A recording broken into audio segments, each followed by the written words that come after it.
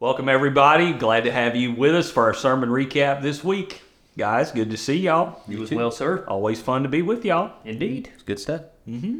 Man, I've loved this series, Desperate Faith. I had to watch online. Well, I got to watch online for 2 weeks and attend online, and then I've loved being able to be there this Sunday for the conclusion and just felt like we had everybody in all the services crying at some point. Oh, it was a weepy day. Wow. Oh, my God. It was a weepy day. Yeah. I had, God did something pretty deep, and it opened up a lot. Yeah. I almost felt, just to be completely transparent, after it was over, I felt like, man, we just cut all these people wide open and they're bleeding and we're going to send them home. It almost felt that way yesterday. It felt like, wow, but sometimes God just opens it up. And we said, getting healed from really deep wounds in your soul takes time. Yep. It's not something that come up to the altar and get our deacons to pray for you and it's all going to be over. Yeah. Sometimes it's just the opening of it all. But man, it was yesterday and Thursday. It was just a lot of tears. I think we should have put Kleenexes out in every seat. Sometimes God does something like that. It's not a yippee hooray kind of service. It's more of a wow. God got inside and did some things. So yeah, it's been a good series. It really has. The story of the woman gripped my heart and has for a long time. And then the wonderful clips from The Chosen have just added a lot. I really think that film, that episode, I guess, of The Chosen is one of the more powerful things I've ever seen on film. Right. For real. It moves me. Yeah. First time I saw it, I was with my wife and my daughter, and it played, and I was shaking watching that. I literally, inside, was just shaking. I can't explain why or how. It shook me, and I've not seen that since, and I've seen it several times. I actually would watch it Thursdays before we would start the sermon. I would watch it just to kind of process it, because and every time it choked me up. And even yesterday, 3 different times, every time it choked me up when I saw that. It's just so powerful. The woman's story is so powerful. So yeah, it was. So I think it's so easy to you just read the words that are there in Scripture, and it's like there's the 12 years that they talk about, but just say 12 years. I mean, that's all you get to read about it. But she actually lived 12 years, and I think that's what they do well, is they paint that picture for you of this is what her life was actually like. When you're sick, a month can feel like a lifetime, especially when you have something that's chronic and they can't figure out what's going on. Our family's been through that. Many families have. And it is into the clip, Jesus said, you must be exhausted. It is completely exhausting in every way. A month. This woman's lived this way for 12 years. It's like she's just accepted this, I guess, as a part of her life. She's fighting it, but there's no light at the end of the tunnel for her. Yeah. Until she heard Jesus. Yeah. One of the things that they can kind of get lost in that as well is that you're talking about the 12 years that she had lived with this disease, and she kind of had just accepted that this is the way that it's going to be always. One of the things about faith in Christ is this hope that we have. The hope that, that this, as bad as things get right now, it will get better. For her, there was no hope. This was her plight. This is what she was left to live with. There's no light at the end of the tunnel. It is, I can't be around people. I can't be touched by anybody. I can't have a normal life. I'm exhausted. I'm hurting. I'm in pain. I'm drained. I have no energy. And then I have no hope until Jesus comes on the scene and she encounters him. And we recognize that he is our hope. He is the hope of the world. But in that moment, she once again has this hope that maybe Jesus, by touching his garment, I can be made whole. I wonder sometimes how long she actually lived with no hope. Yeah.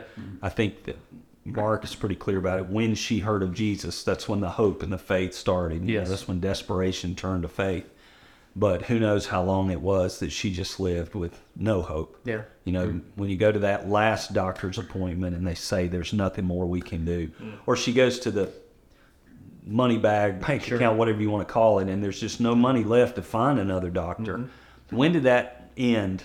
How long was the interim between I've just given up all hope? Okay, now I've heard of Jesus. This is going to work. Man, the woman went through a lot. There's no doubt.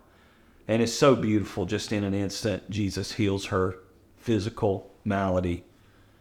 But we can't stop there, and that's the whole message from yesterday. Was the whole point of the after story. Don't just stop at the healing and say, yeah, great, she got healed and she went on her way. It's really easy to read that story. Really easy to read that story and just say, yeah, blood stopped, she's good to go, pat her on the back and off with you. Yeah. No, he stopped and did the whole thing. And this series has really helped me to see how Jesus stopped and made a deal of this and made an issue of this. You know, he could have just kept walking. Right. And she still would have been healed of the issue of blood. Yeah.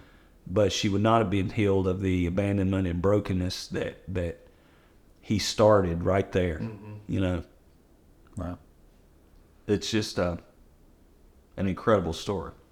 It is. I think the part that hit me the most in that, especially from the clip, and this is probably a little bit of the stuff that they kind of had to add in there, like this, maybe this is what happened, but when he came down to her level and met her at her level, and then, I mean, when he touched her, Yeah. like nobody had touched her in any capacity by Right. 12 years. Like that to me was just like, and then I had to sing a song after that. I was excited. Oh, yeah. I was just like, man, I can't even imagine a life of nobody's allowed to touch me. I'm not allowed to touch them.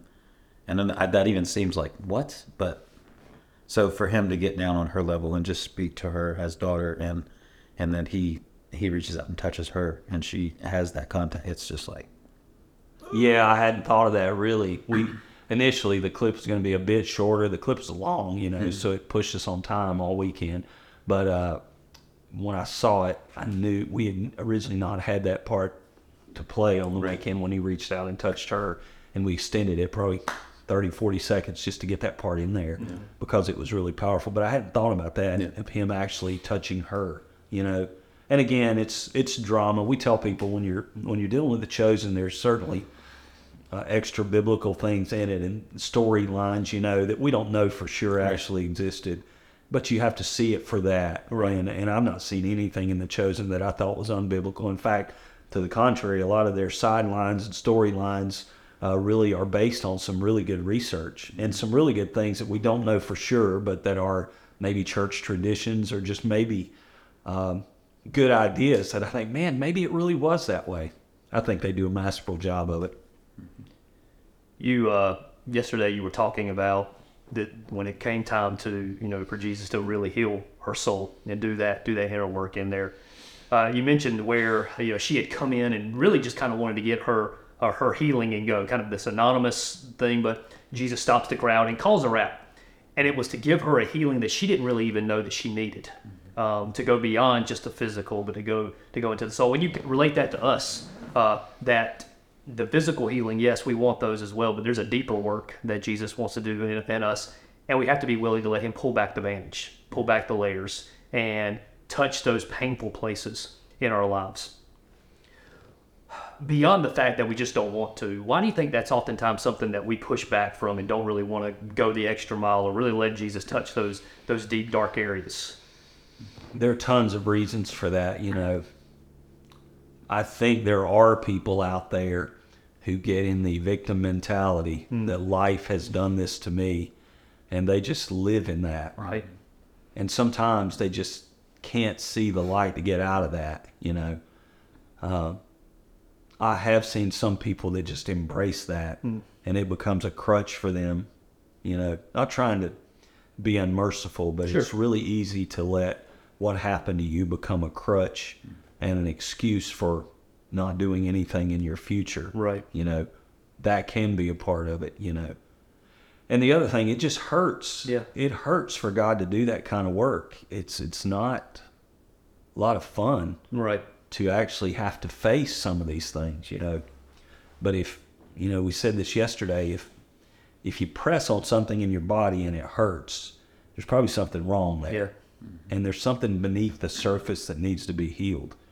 And in your life, you know, if certain things just keep hurting, you know, certain issues that are still alive, and typically it's something that happened in the past, some disappointment, some loss, something like that.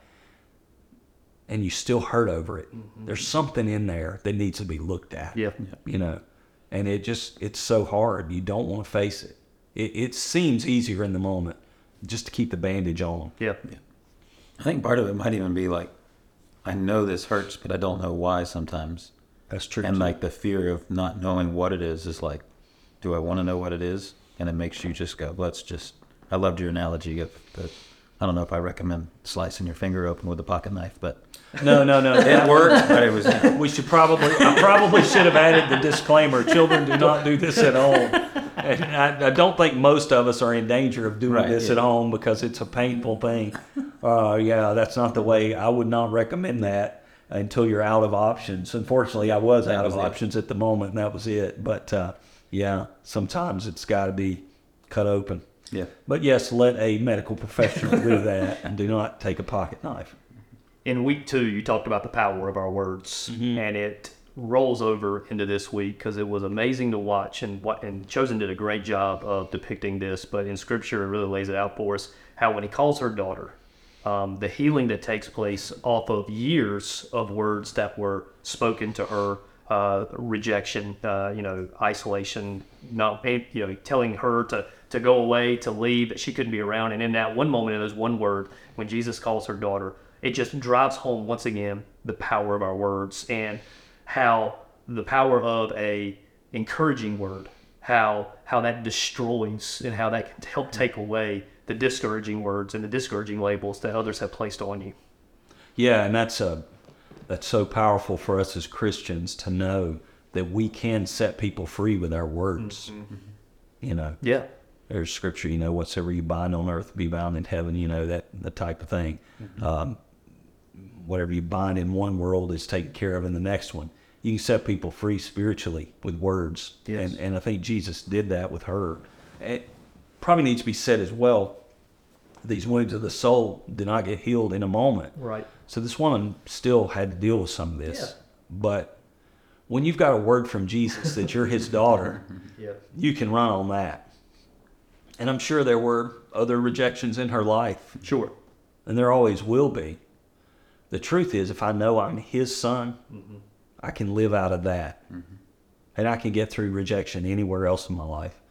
If we know we're his son, his daughter, that's all I need.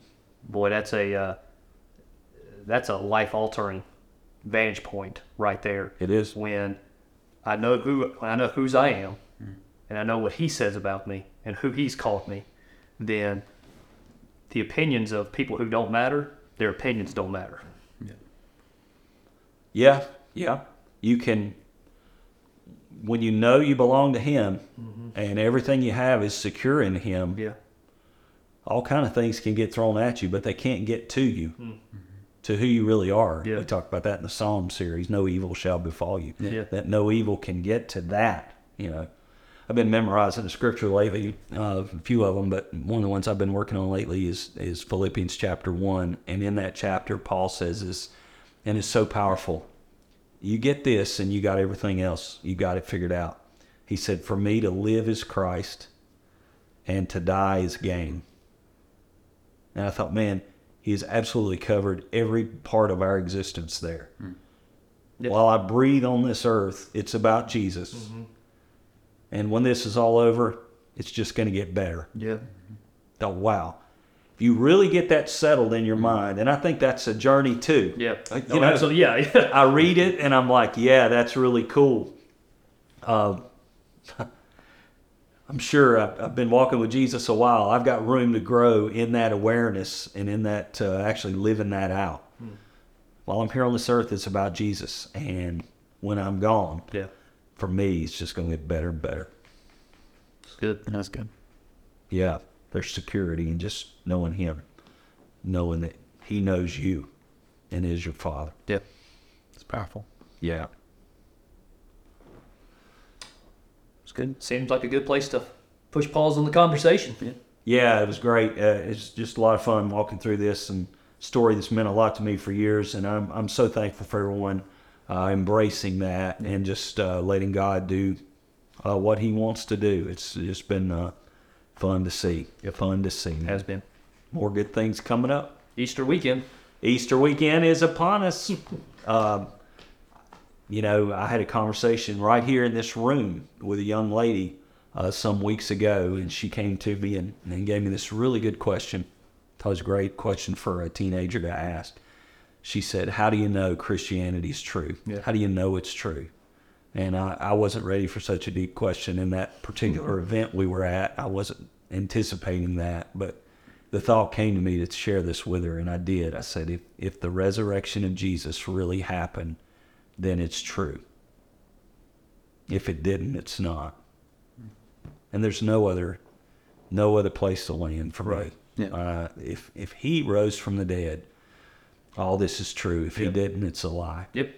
And I told her what I'm going to be sharing on Easter is that's what you got to find out. Right. Did he raise from the dead?